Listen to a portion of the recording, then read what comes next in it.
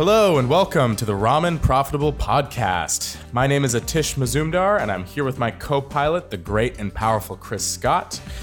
And this is the podcast about testing out your ideas, taking your first steps, and really overcoming those obstacles on the way to entrepreneurship. Enjoy. Yeah, I've only given myself haircuts this entire quarantine process. You know, I'm actually surprised because that you do a pretty good job then. I don't know.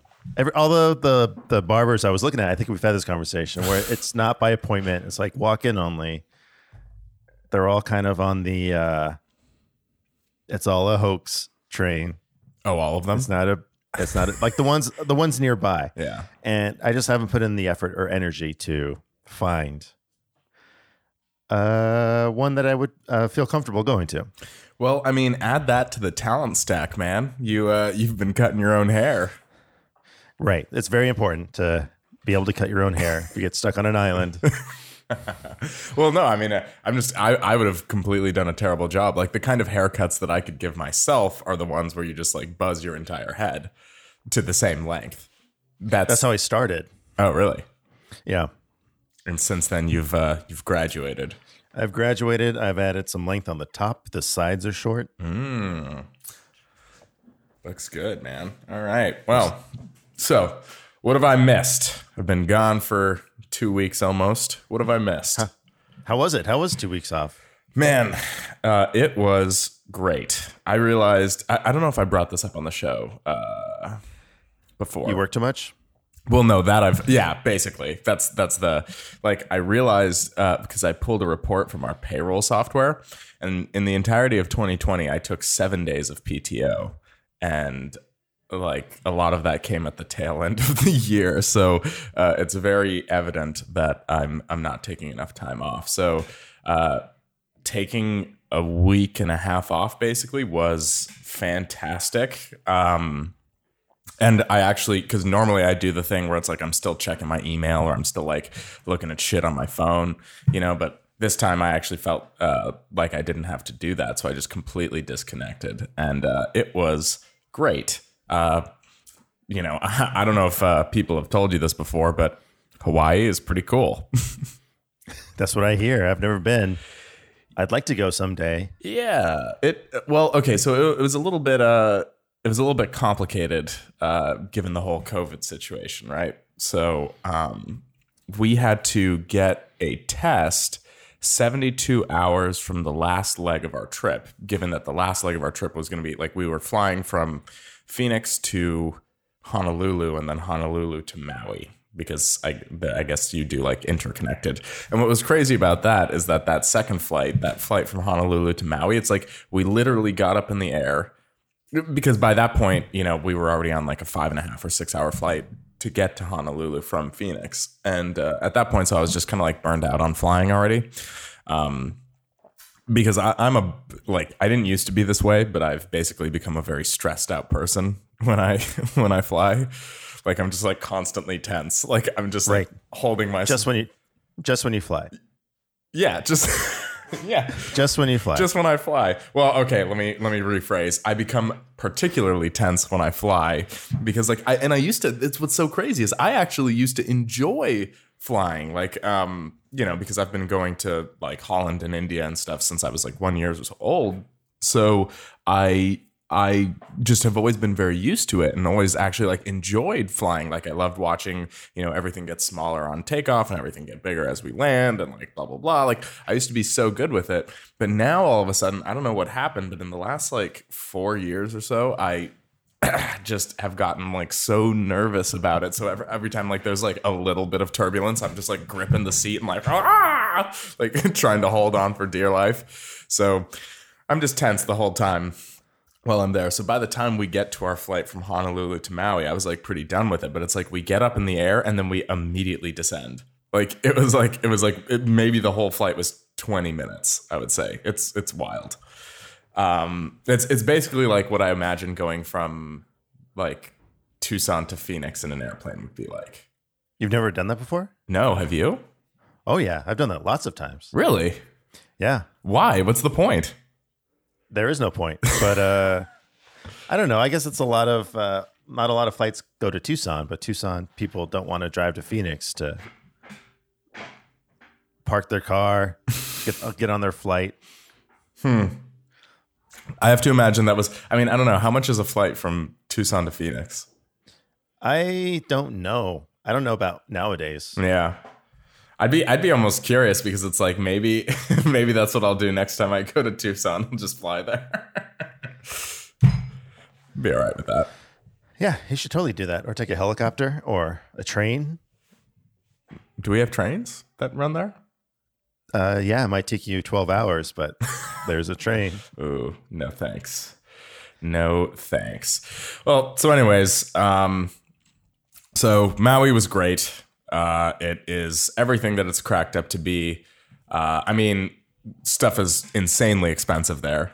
Like, It's an island. yeah, exactly. Like gas was $4.99 a gallon.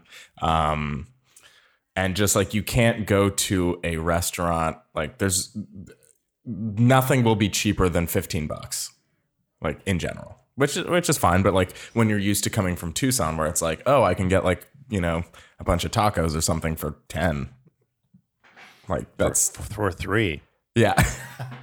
Yeah. There's actually this place up here, and it's such an abstract number. There's this place here in Phoenix that on Wednesdays they do like 85-cent tacos, Okay. which is a weird figure, but it like allows you to get like 20 of them and still be it like pretty decently in the green, you know? Yeah. But yeah, Maui's pretty expensive, but it was super cool. We went during like the high whale season, so there was just like tons of whales just like breaching the water and like slapping their tails and stuff like that. It was crazy. While you were in the water? Well, I mean, yeah, probably, but like way out from where I would be in the water. Like they're not like beaching themselves. I don't know. Yeah. So the whales were not a deterrent for you to get in the ocean. No, definitely not. There was a lot more like recent shark attacks than I thought was desirable. That's for sure. Yeah, apparently that number's been going up a lot this last year. Really? Yeah, like all over the place. So who knows what's up with that? Like, wait, death by shark attack is going up? I think shark attacks have gone up. I don't know about death by shark attack. Oh, okay. That's a weird statistic. I kind of want to look. I kind of want to look that up now. But Look it up because I don't know the exact numbers. But I from what I understand, it's gone up. Well, so yeah. I mean, there was just a lot of like we were with Tori's mom and her new stepdad, because that's also a thing that was going on in this trip. So we were with them and they were like saying like, oh yeah, that was just 6 months ago. Someone was like out there and got attacked by a shark and he fucking bit through their kayak and stuff like that. I was like, what the fuck? Like, what? Why are we here then? But yeah, it was pretty crazy. But you know, it was great. I basically just spent the entire time either on the beach or we went on like a whale watching boat. That was really cool. Went on like a little mini hike, went like by the coast, just like, you know, Maui shit. And then when I wasn't doing that, you could find me getting pretty sloppy at any of the local bars there. It was there was this dive bar called the Sly Mongoose, where even on Maui prices, things were relatively cheaper. And boy, That was your spot every night? That was the spot. That was the spot for sure. But yeah, it was good. All in all, it was good. It's kind of hard getting back into the swing of things because like this week at work, I was trying to like get back in and do all that, and it's like, man, when you've just got an inbox that's like miles long and stuff like that, it's just such a drag. But it's all right. We're getting through. So so it was nice to disconnect, and you didn't feel like the need to like. Do you feel like you're stuck in a catch up phase at work? Or are you just like, whatever, I'm allowed vacation? Yeah. See, I was trying to get myself into the second mindset. You know what I mean? Because like historically, even when I go on vacation, I'm like checking my email or I'm like I'm not actively working, but I'm still dedicating some brain power to it. But I was trying to like actively just absolutely not do that because there's just no like worth to it. You know what I mean? There's no like if I'm not actively going to be working or something, then what's the point of me getting on and like looking at this stuff or like getting stressed out about it? But I will say, like, when we were a couple days out from returning, I was starting to get like a little stressed about how backlogged I'd be. But honestly, it's like both a good thing and a bad thing. All the sales reps that I support, evidently they just like knew that I was on PTO, so they were just like, all right, we're gonna hold. Like, we're just gonna hold. Because so they all took a break too? Yeah, I mean, I guess because like all the people who were covering for me were like, yeah, it was a pretty quiet week on your end. Not much was going on, whatever. And then I get back Tuesday night, I go right back to work on Wednesday because I'm an idiot. Like that's the other thing. Always make sure you give yourself a buffer day. Like I should have given myself a buffer day. I don't know why I didn't, because you should have taken the rest of the week off. Well, I had this whole like guilt thing about like, oh man, I'm taking 5 days plus 2 more days. So I took 7 work days off. In total, I was there for what would that be, like 10 days then. Right. But it was 7 work days, so I was just like, oh my God, like I can't take another day. Like I couldn't do 8 days and take a buffer day. But that was so dumb. Like I don't know why I didn't do that. So I get right back to work. And then of course Wednesday, now the sales reps are like, oh, he's back? Let's go. And they just like start pushing things through, and it just got like crazy. So I'm unfortunately I'm probably going to be working a little bit this weekend just to like get myself back on track, like solidly back on track. But after that, I should be back in a better rhythm. Don't do it. Don't do it. Don't do it. Just do it. Start back on Monday. Yeah. Be like, hey guys, I'm still catching up from my vacay, and it's still fresh in everyone's mind because it was only 4 days ago. Yeah, that's fair. That's fair. But yeah, so now I mean, the best thing, and I'll check that right now, but the best thing would be if, because I guess Monday is President's Day. It is. I don't know if we have, like, I seem to recall that, like, we traded in, like, you know how companies started to shift their days off because it used to be Columbus Day, but then that got shifted to Martin Luther King Day or some shit. Right. Right. So they start shift. It's like, for some reason, I feel like we don't have President's Day off, but I don't, like, I want to confirm. It seems like you would have President's Day off. You think? I don't know. I have some friends that work in the government, and they like have to wait every year for the president to declare the Friday after Thanksgiving national holiday every year. What? Yeah. So, they get Thanksgiving off, obviously, but they don't get that Friday off unless it's declared a national holiday. Oh, geez. It's like just a really weird tradition, I guess. But so it's kind of like you're waiting when you were a kid and you were waiting for them to declare it a snow day or whatever. Right. Yeah. Or like name your school as one of the ones that's closed. Right. I've never experienced that myself, but no. Have you? Yeah. When? I mean, obviously when I was in like elementary or middle school. Not here in Tucson. Yeah, here in Tucson. For snow days? It was, I know exactly which year it was. It was the year that it snowed on Easter, and then the following day, the Monday after, they canceled school. That was the one time. All right. I vaguely remember that. I vaguely remember that. Yeah. So, and speaking of that, it actually snowed in Hawaii while we were there. Not like on the street, obviously. That'd be crazy because it was roughly like it was in the 70s or something like that pretty much the entire time that we were there. But it was on this like really high volcano. So I guess there's a volcano there that's like of such a high altitude that it's like basically sitting in the clouds. And so it actually snowed on there. So I guess people were like skiing up there. That is crazy. Yeah, it's fucking like crazy. I never would think that would be a Hawaiian thing to do. No, it blew me away. I couldn't believe that people were skiing in Hawaii. Wow. Yeah. All right. So we don't know if President's Day is a holiday for you yet. No, but I'm praying it is, because if it is, then like 3-day weekend, that's amazing. Yeah, right after a 7-day vacation. Yeah. 10-day vacation. I mean, because then I'm Perfect. definitely not working this weekend, like then we've got Monday to kind of do it. So I don't know. Or not do it. Or it's not. a holiday. Yeah, exactly. I want to celebrate the presidents or some shit. That's crazy. People just like pause their own work to wait for you to get back.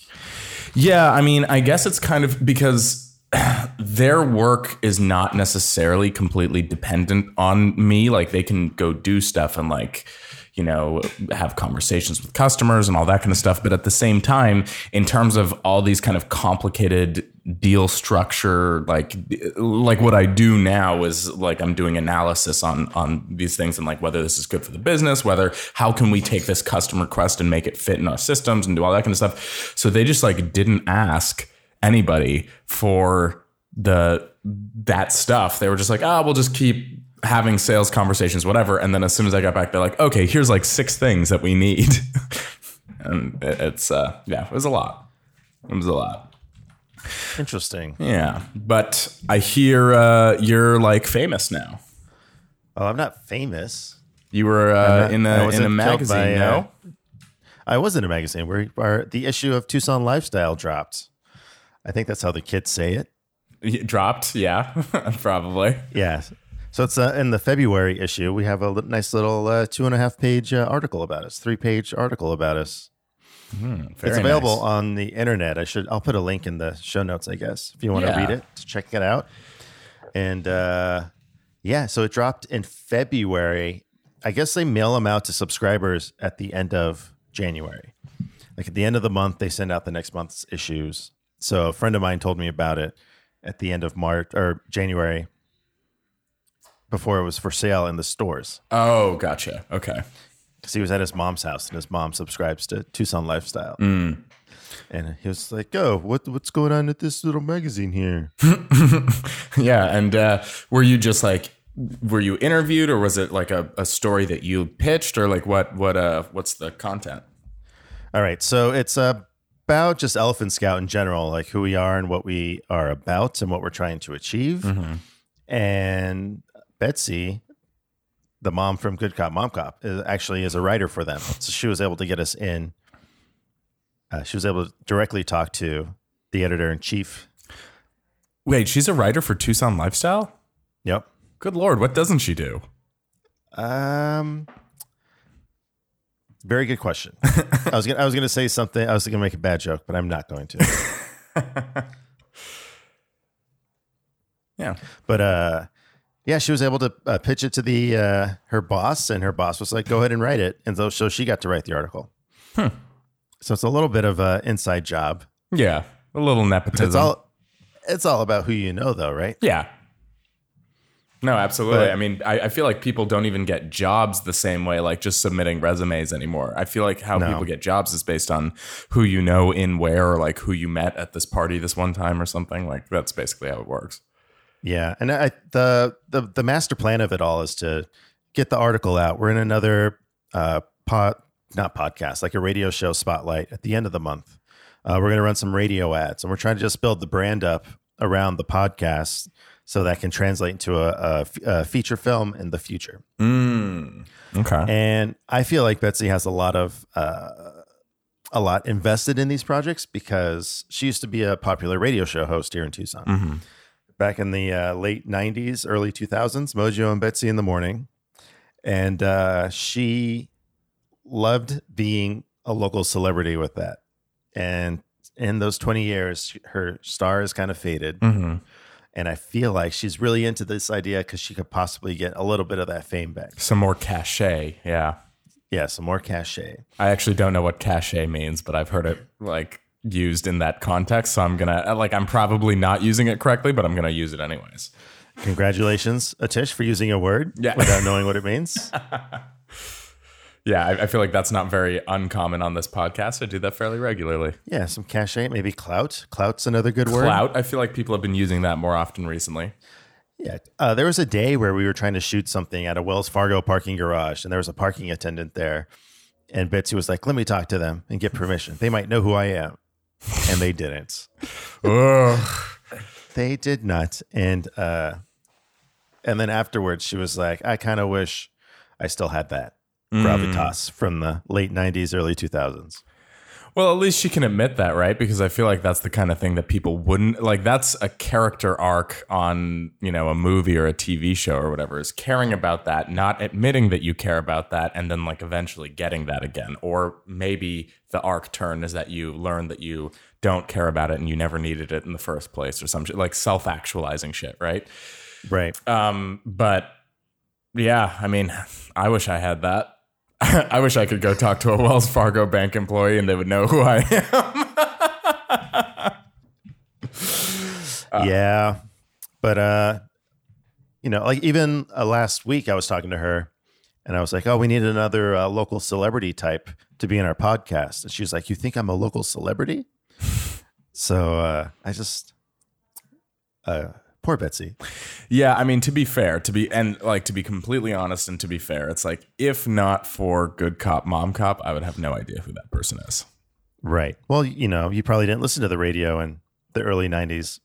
You probably were like 4. In the early 90s, I was probably like 4. So yeah, I guess I wasn't listening much to the radio. I mean, by the time, like, I'm trying to remember how many prime years of radio there was, because I did listen to the radio at some point in time, but it's like, how long was that until, I mean, I feel like Sirius XM or like satellite radio became a thing. I never listened to that. Like, I never had that or listened to that or anything like that. But how much longer was it until we just like always listened to CDs? Well, I think I remember what it was for me. It was not going to high school anymore. What do you mean? Because I left I was done with high school in the year 2001.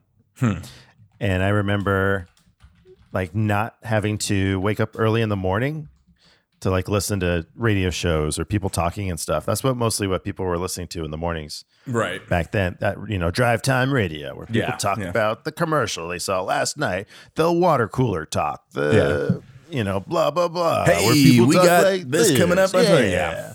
Yeah. So I remember not having to wake up in the morning to have to listen to that. Mm-hmm. And then for the middle of the day when I was awake in the car driving, it was just music stuff. So why am I listening to music I don't have control over? Yeah. Then it turned into CDs for me. Well, yeah, exactly. But I mean, I think that ultimately the limit to CDs was that you would like finish that. So you either had to carry one of those huge books that had like the pages with the CDs in it that you would like, and you just have a ton of them in there, or you only had the one CD in the car. So as soon as you finished it, you just had to kick it back and start it all over again, basically. But okay, go ahead and guess without looking it up. When do you think the first iPod came out?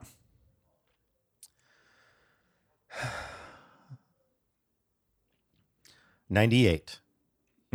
I mean, you're not too far off, but that's an insane guess. Like, I don't know why you would think it happened in the 90s. Because I think that's something I would have had in high school. The first gen iPod? I mean, it is old, but it's not that old. 2001. That was going to be my next guess. Yeah, the original iPod came out. I remember in high school, we were still on like mini discs. Yeah. And those weird mini discs were so weird. Wait, what's a mini disc? It was like a little floppy disk that you could plug into a mini disc player. And it was like real-time recording, and it was just so bizarre. It was a weird, bizarre file system. Okay, so it it was supposed to be a cooler version of a CD that you could write to. Like you could take off and add CDs or songs, tracks, make your own playlist to these mini discs. But how do you do that? Because were people downloading music before the iPod? Yes. Oh. Look up when LimeWire was out, Napster. When was? Well, and here's the other crazy thing is the first, what it says here is the first released iPod was a 5 gigabyte model. Yeah. It's like, can you fucking imagine that? Because by the last model, Oh yeah, then they started doing the touch ones. I never understood why that was a thing because then the transition to making it on your phone became like way too obvious. Right. You know what I mean? The second that it was on a touch screen, it was like, well, now you basically might as well, like, it should just be on your phone. Like, I don't know Right. where that leap wasn't made originally. I think they were just waiting for people to have enough people on an iPod device and then get them hooked on the iPod touchscreen and then get them hooked on the iPhones. Yeah. See, I remember the 6th generation iPod and a 160 gigabyte. That was the one. And that one came out in 2007, which that tracks. I was, probably a couple years. So went to college in 2009. This tracks. This all makes sense. Right. LimeWire's initial release date was 2000. Interesting. Yeah. So I think that might have been because I definitely remember using that in like middle school, high school. Napster was released in 1999. So around that time, that's when like individual song purchases were happening. Mm-hmm. So I don't remember when like the first iTunes date was. I don't know that, but I can tell you this. I never paid for music through the iTunes store. I have never done that. I went straight from pirating music through LimeWire, which like I don't know what the statute of limitations on that is, but you can't prove it. The hard drives are destroyed and it was a long time ago, so come at me, government. Although I'm nervous about my tax situation this year for the first time ever. But anyways, You're telling me. But then, I exclusively like download music, and I went straight from that into just paying for a Spotify subscription, and I've been doing that ever since. So Yeah, I was not afforded that luxury. It was like LimeWire, Napster, mini disc, or it was CDs, mini discs for some reason, and then like a lot of Pandora was popular at the time. that's okay. I was literally just about to ask you that question. I was like, did you ever do Pandora? Yeah, because it was like the only thing Yeah. that you had somewhat control over. Yeah, but you only had so many skips before you got a commercial, or you only had so many skips an hour or something, right? Yeah, and if you like something, it didn't really mean you would get to hear it again. Right. You get to hear something like it, and it was just not. Yeah. I guess it was cool for like a dentist office, but Yeah. I mean, there are certain situations where having something like completely randomized is kind of helpful, I guess. But I just don't even understand how Pandora is still around. That's what was so crazy is we were in Hawaii and like Tori's mom was using a Pandora station. I was like, what the fuck is this?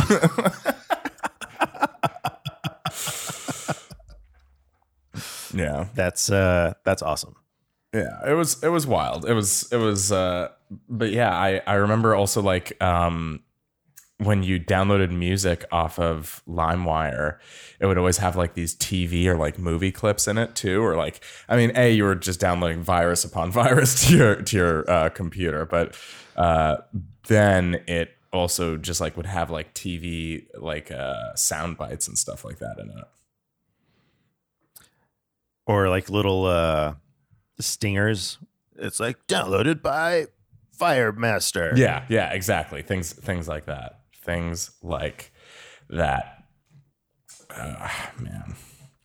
I don't know. I kind of wish I could go back to an iPod, because if I could go back to an iPod, then I could also go back to A flip phone. a flip phone. Oh, we've had this conversation. Oh, I just assumed that's where you were going. I saw a news piece about some, I think they call it a dumb phone, and I think it's called Flip. But it's like this, it looks like do you ever have like a Kindle? Mm-hmm. Like that weird screen with the weird, like the paper type. It's like kind of Screen. grayish or like whatever. Yeah. Yeah, it's like a black and white screen. It has that type of thing, so you could do your, full keyboard if you want to do that. Mm-hmm. And then it has like simple apps if you want to still do like podcast and email, I think. But everything else is not allowed on it. It's just I got to look it up. It looked like an interesting type phone, but I would never get one. Yeah, the problem is like I can't, even though I talk about it all the time, and even though like I actively want to do it in a sense, because it's like I would have a laptop that has internet connectivity that I could do all my stuff on, like, you know, because on here I have an app for like a meditation app. I have the app for this wonky mirror. Did I tell you about that? Yes, we've talked about the mirror. Yes. I have, you know, and then I have like Spotify and like an internet browser and stuff like that. It's like I would just use that as a laptop. Then I would have an iPod that could be just my podcasts and my music. And then I could have a flip phone. And I can tell you exactly which model phone. I think I can get it off eBay. It's not too, it's pretty cheap. Have you ever heard of the LG NV2? No, but is that anything like the chocolate? Ooh, what is the chocolate? I think it's or came out maybe before or after whatever it is you're talking about. Does a thing like flip up open? Oh, okay, I see. Okay, I looked up the chocolate. So the chocolate is like a slide, right? It goes. Whoosh. Yeah, exactly. This is a similar concept, but it's more like it opens up. Like in Tomorrow Never Dies, when he's driving the car from the back seat. Is that the BMW one? I think it's a BMW. Yeah. I guess it's kind of like that. I forget. I mean, that was probably like a Sony Ericsson phone or something like that, because they were always pushing those. Like they've always been pushing Sony shit on Bond movies. Isn't that weird? They're probably distributed by Sony or something like that. There's probably some relationship with the Sony motion picture company. Yeah, totally. Well, the LG NV2 it's like, arguably, it's the best phone I've ever had. The best phone I've ever had. Because it's just a like calculator looking brick like this that has a very small screen at the top. So if you just want to quickly like read your text, like if it comes in, you can just open it and like read it right there. And then it has the dial pad, so you can like call through there. But then you can also open it up, and then it has like a full keyboard and a little screen in there.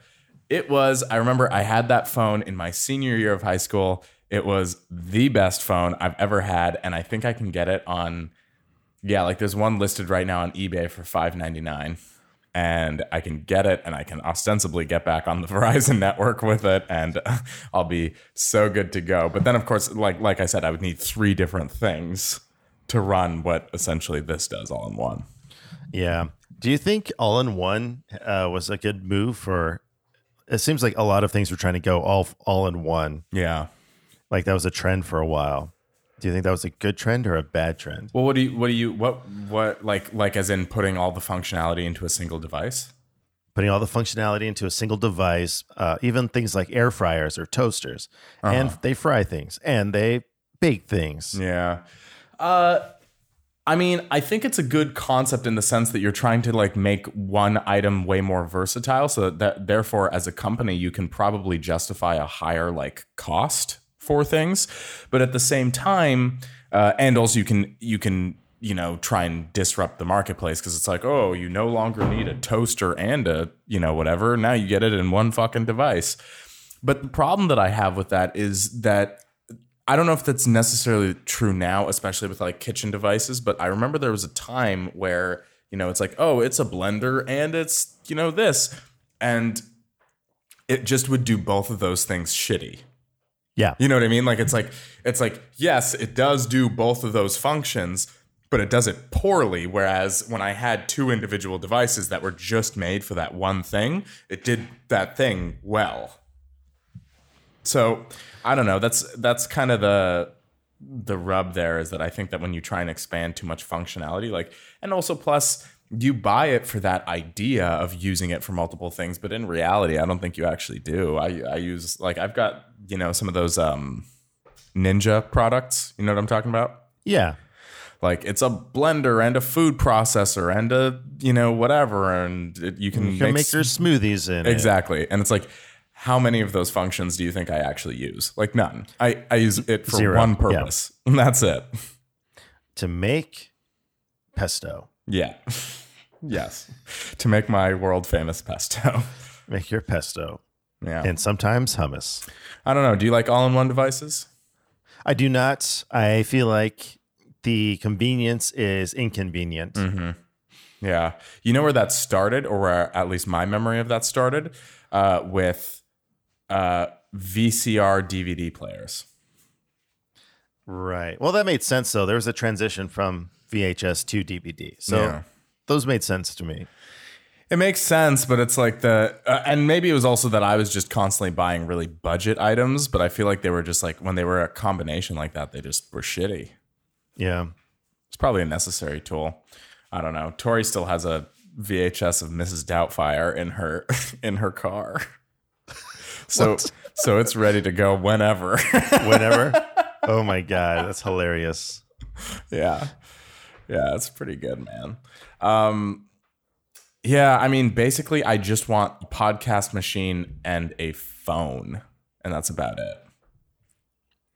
I think, but at the same time, it's like I have all these aspirations. This is the cycle that I actually constantly go through. You know what I mean? And I'm constantly battling myself and never enjoying it. I go through a cycle where basically I'm like, man, I need to reduce all like my inputs and stuff. I'm so distracted, and I could like really be using my time better and all that kind of stuff. So then I'm like, I want a phone that just acts like a phone, and it doesn't have any apps on it or all that kind of shit, blah, blah, blah. And I just, etc.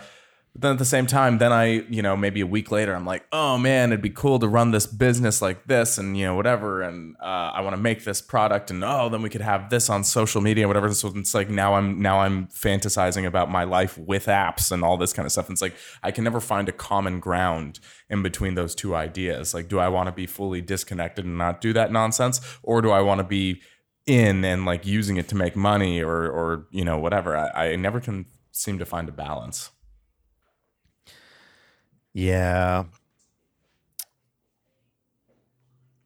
I feel like as a filmmaker, you can't really have those. Like, I feel like you probably don't have those internal negotiations because you have to have social media and like that kind of stuff now, right? Well, right now it's definitely helpful because I can promote a project that we're promoting, like we're pushing, like the podcast is coming out in a couple of weeks. What can I post today to like promote it and like keep people's aware of it, but not be too pushy about it. So like, I feel like I have to have a device that I can be somewhere and make a dumb reel and post it on Instagram and still be relevant in the freaking algorithm. Yeah. I've had a weird, what did you just call it?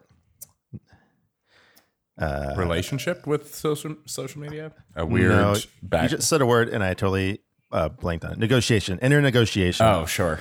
About some business thoughts that I've been having lately. Oh, in regards to filmmaking and things like that.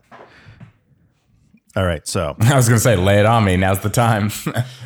So, in the article that just came out, we talk about how we're trying to do things differently, and our approach to filmmaking is going to be more pro Tucson and showcasing the city, telling stories from the local culture, showcasing local artists, and comparing ourselves to a lot of the other production companies in town that are very, let's make this look like LA. Let's do this like LA would do this. Let's do this like, Sony Pictures was here making a movie. How would they do it? Let's do it that way.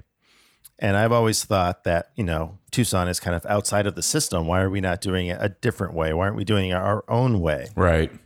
And lately, there's been a lot of big pushes to get film production to come back to Arizona. Really? Because Arizona has a huge history with film production, with the Westerns and Terminal Velocity. But lately, or in the last couple of decades, when New Mexico had film incentives, people from California would just go to New Mexico. And even if the movie was set in Tucson, they would film it in New Mexico because they could make some of their investment back. Yeah. And it looks like a desert.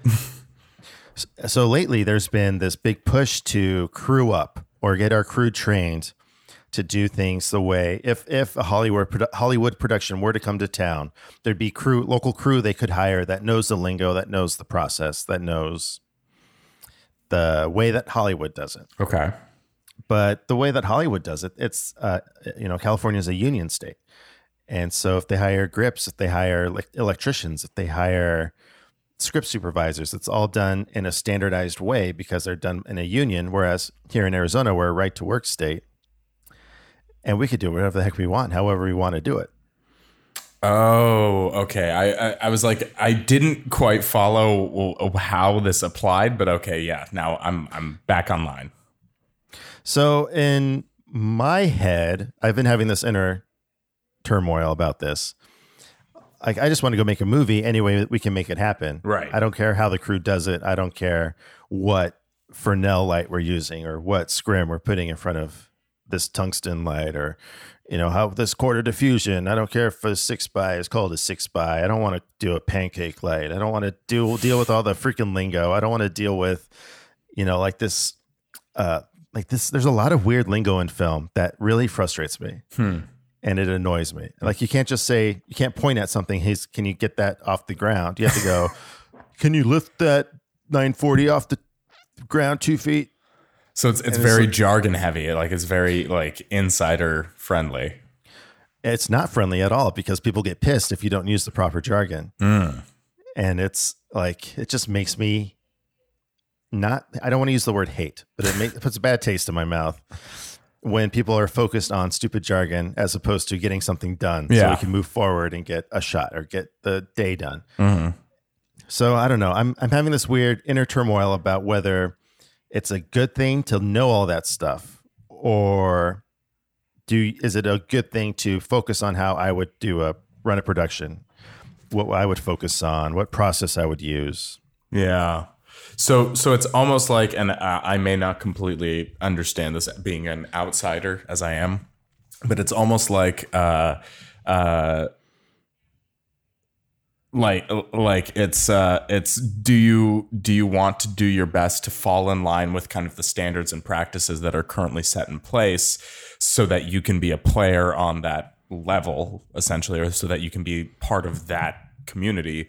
Or do you want to say fuck it and just roll your own thing and basically roll with the message of like, why do we have to conform into this homogenized sort of methodology? Right. Yeah. But the more I listen to a lot of filmmaking podcasts, and that's always, everybody follows the same process. They all try to follow these same rules, and everyone's trying to squeeze into this box of how this, it just seems very odd to me. But you can have, like, if it were another business, if it was something on the outside, if it was like the music industry, people can have a Blue Yeti, record some vocals, and, you know, everyone can work from their garages and still produce great music that gets released. Yeah. I remember when I was a kid, I was watching some news thing with Carly Simon. Who's that? And she's a singer from the 70s. Okay. She did the Nobody Does It Better theme song. Okay. From The Spy Who Loved Me. Okay. She did You're So Vain. You probably think this song is about you. Yeah. All right. I remember there was a snowstorm or something like that, and she was supposed to fly to California to record a Christmas album that week to release later on that year or something like that. And she was stuck in New York, so she decided just to sing all of her vocals in her bathroom and then like emailed them to whatever, and then she was still able to release her album. Wow. And that was decades ago. Yeah. And I'm like, why are we still like confining ourselves to these processes? Yeah. Is it because of tradition, or is it because of, that's the facade that everybody puts up to really make the process of making a movie magical still, you know? Yeah. Like, in order to be really professional, you need to go through this studio, or you need to go through this. You need to be renting time with these people for like $200 an hour. You know, like but realistically, our technology has increased so much and our ability has increased so much that it's an artificial dependency, is what you're saying. That's what I'm getting at.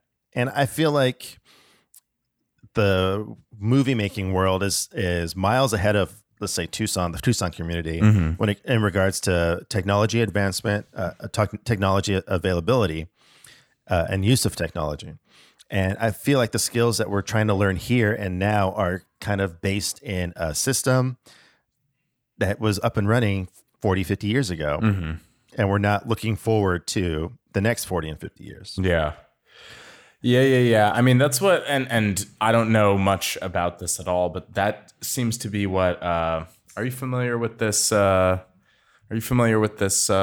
Music person, Billie Eilish? Yes. Now, I don't really care much for her music. It's not really my type of thing. Like, I'm not into that poppy whisper singing type of deal. Yeah. But I can appreciate, because then, in fact, the conversations that I have about Billie Eilish much mirror, although with way less aggression. They mirror the conversations that I have about the Kardashians as well, because I kind of say like, I'm not really that into Billie Eilish's music, like, whatever. But they're like, oh, well, you got to admit, she's super talented. She's so young and super talented. And it's like, yeah, probably. I mean, I guess. But I guess she entirely recorded her songs just on a laptop or like in her bedroom or whatever with recording equipment and all that kind of stuff. And that's like how she did it. So what people were taking away from that is like, oh, she's so talented, she's able to do this, whatever. But it's also like, well, but the other takeaway should be that you can be producing music from your bedroom. So there's no need for all this other stuff. Like, probably not. So right. In that same regard, you're saying that like there's still some vestigial like process that's built up around filmmaking that maybe doesn't need to be there either. Right. That's just maybe that's me not liking that, and me trying to, being a very judgmental person and talking trash about everybody else in town. I just feel like it's unnecessary, and it hinders things more so than helps anything. But then another part of it is any crew member, anybody that I want to work with on a set expects it to be done that way. Yeah. And their creativity is hindered by a process that is established in this old mundane history of filmmaking. Yeah, I see what you're saying. It's basically like they can't imagine doing it in any other way than the main road. So it's like they either know how to do that. Yeah, that's in kind of a more vague sort of sense. That's a little bit what I worry about my career a little bit, or because it's like I've learned a lot about being part of a sales organization. I've learned a lot about like marketing in relation to a sales organization and how you do all this kind of stuff. But I really only have learned it the one way, and I only know how to do it the one way. So I'm trying to like make sure I'm properly expanding my horizons. I'm learning about like modern things like drop shipping and stuff like that, especially. And this kind of brings us back to social media and that whole interaction, because it's like, I'm trying to figure out how to do it as a small, independent, person. Basically, I'm currently working out of my kitchen. You know what I mean? As opposed to, the company that I work for, that's, a multi-billion-dollar company and has like its own manufacturing plants and does this, and whatever. It's like, but there's a whole bunch of fluff and things like that people don't need. Like people are running clothing companies entirely out of their apartment now. Right. Like there's really no need to do it that way unless. So I'm trying to make sure that I'm not like it's just something that I always try and stay on top of, is like I want to make sure that my perspective on this, or even my limitations that I perceive, aren't being like presented as a result of this. Like for instance, like this probably better than most, that I sit on this stuff thinking that I can't do it until I get another degree or another piece of paper or something like that. That's been a common theme. I do that all the time. But it turns out you don't need that anymore. That was something that you maybe needed 15 years ago or something like that, but it's just not the case. So I'm getting in my own way in a sense because I'm so built into the system that's currently in place. Exactly. Yeah, I can see that. And I could. The flip side of it is, let's say I want to hire talents. If I want to get, who's Atisha's hero? If I want to hire Chuck Norris for a day or Jean-Claude Van Damme, are they going to look at me and go, oh, this guy doesn't do it the way everybody else does it. This guy's a joke. Yeah, I see. They extract some idea about like levels of professionalism or something like that because you're not doing it the standard Hollywood way. Right.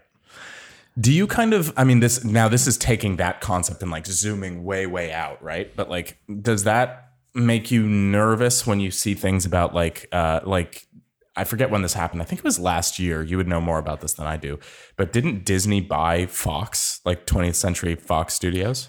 Yes, Disney bought Fox, and they also acquired Marvel the year before that. Yeah. So they've been buying up a lot of So what makes me kind of nervous about that in a very general sense, and like, again, this is me completely speaking out of school. I don't know shit about the industry. I don't know anything about anything, but what makes me kind of nervous about that, right, is we only have so many major studios that have enough money to pump out movies. And we already have basically a competition about who gets there first in terms of locking down a weekend, because you're not going to release your movie, you know, whatever it is. You're not going to like, let's just pretend you're on the stage of like releasing theaters nationwide, right? Uh-huh. You're not going to release Eddie Mummy 2 on the same weekend that Avengers comes out, because then your fucking numbers are shit. Right. Because everyone's going and watching it. Like, people are going to the theaters, but they're all going to watch Avengers. Nobody's, you know, you get a small number at Eddie Mummy 2. So now you already have to find the off weekends or the weekends where that isn't happening. But the more and more properties that are this major, the less and less time that actually is, because you got to watch out for Star Wars, you got to watch out for Avengers, you got to watch out for Fast and the Furious, you know, all that kind of stuff, right? Like you're constantly.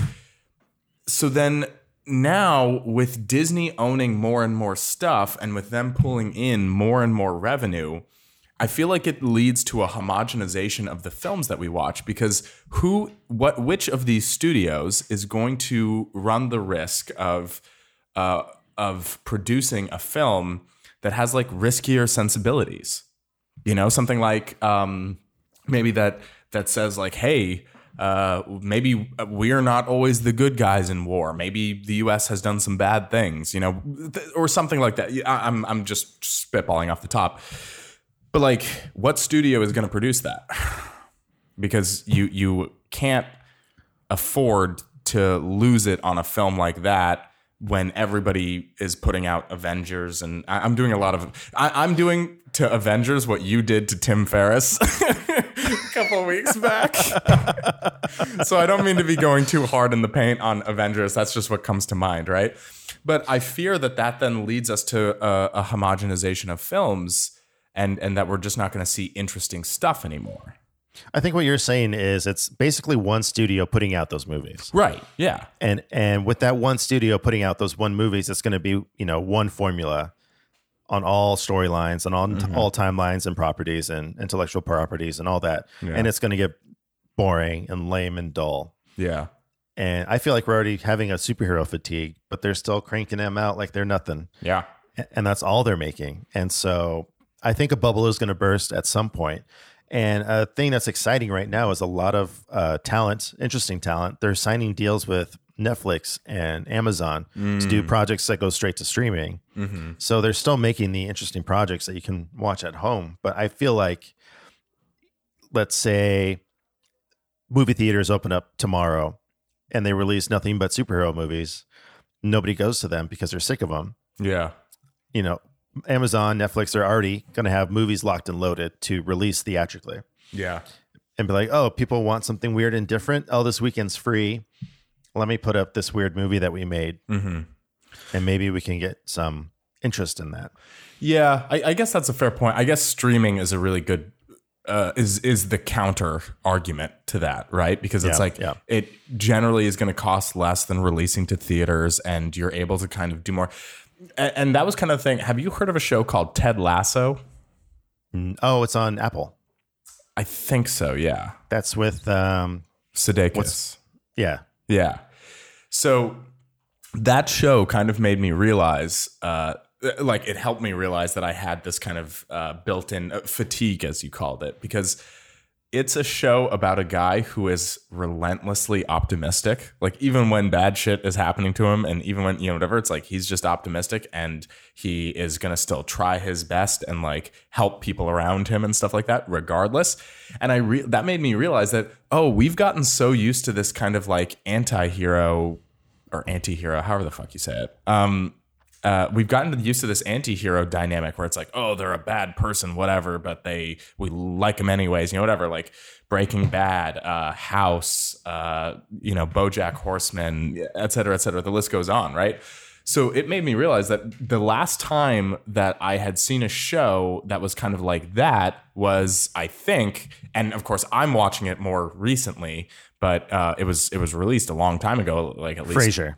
How'd you know? Because I make fun of you about being Frasier all the time. Dude, that's crazy. I can't believe it. I was literally just going to say Frasier. I cannot believe that you just got that.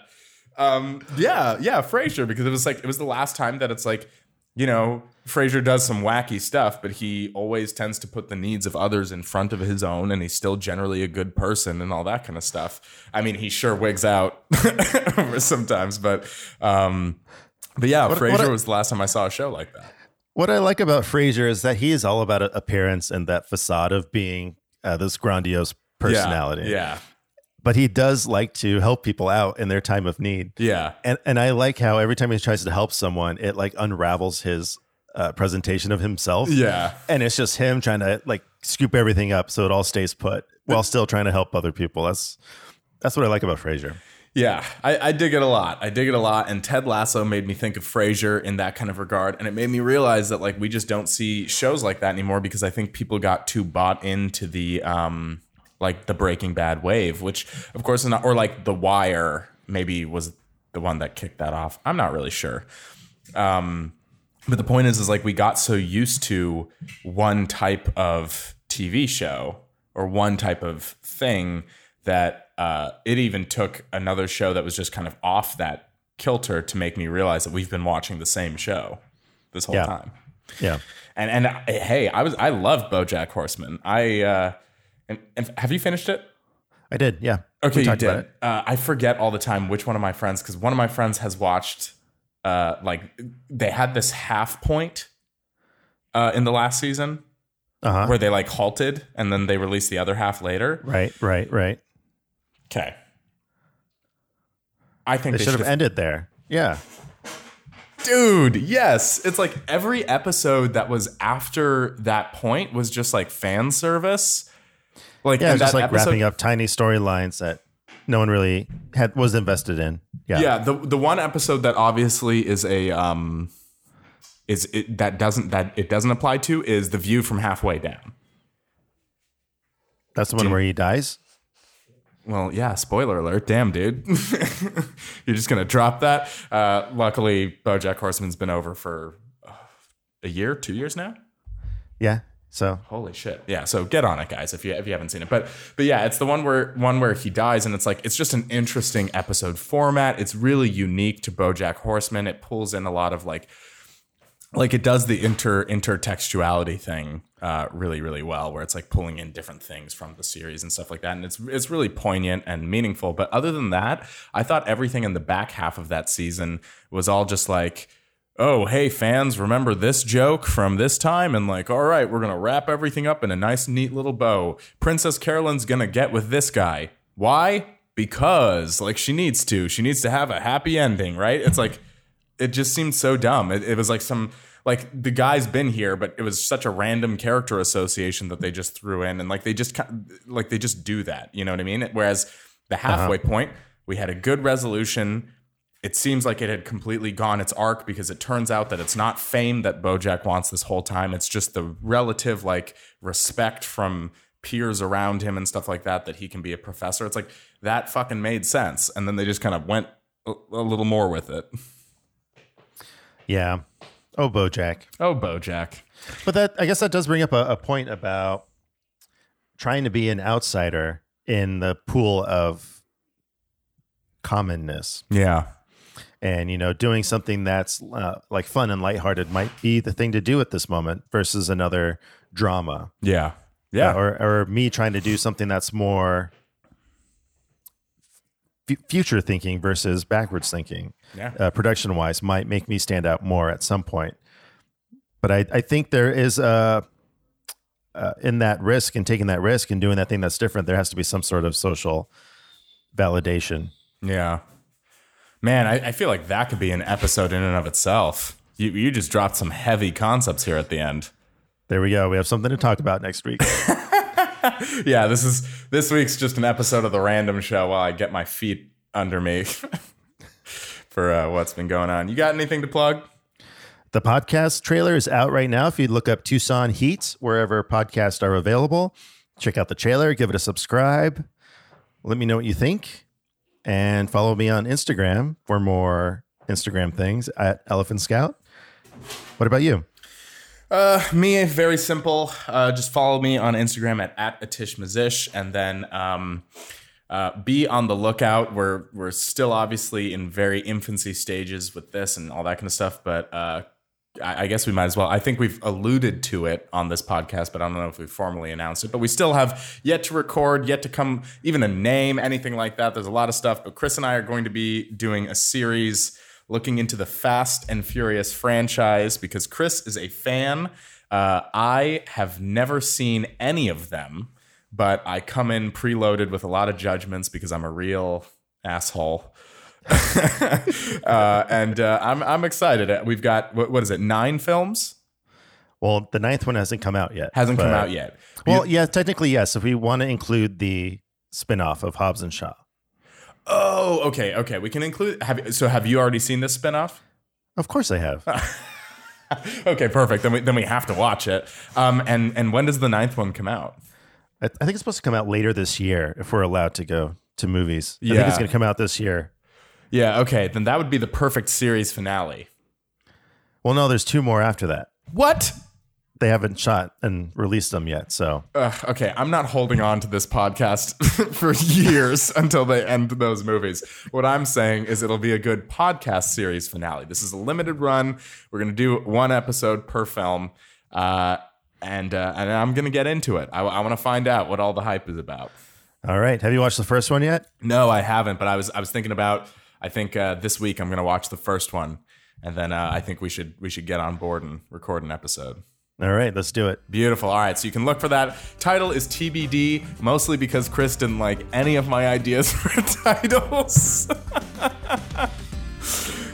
They were off the cuff, I'll admit it. Titles are hard.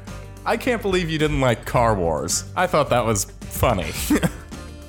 No. Okay. What were the other well, ones? to be determined what the title is, but be on the lookout for our Fast and the Furious podcast leading up to, hopefully, this year, the release of Fast and Furious 10? 9. 9. And then we can watch that one, hopefully live in theaters. We'll see what happens.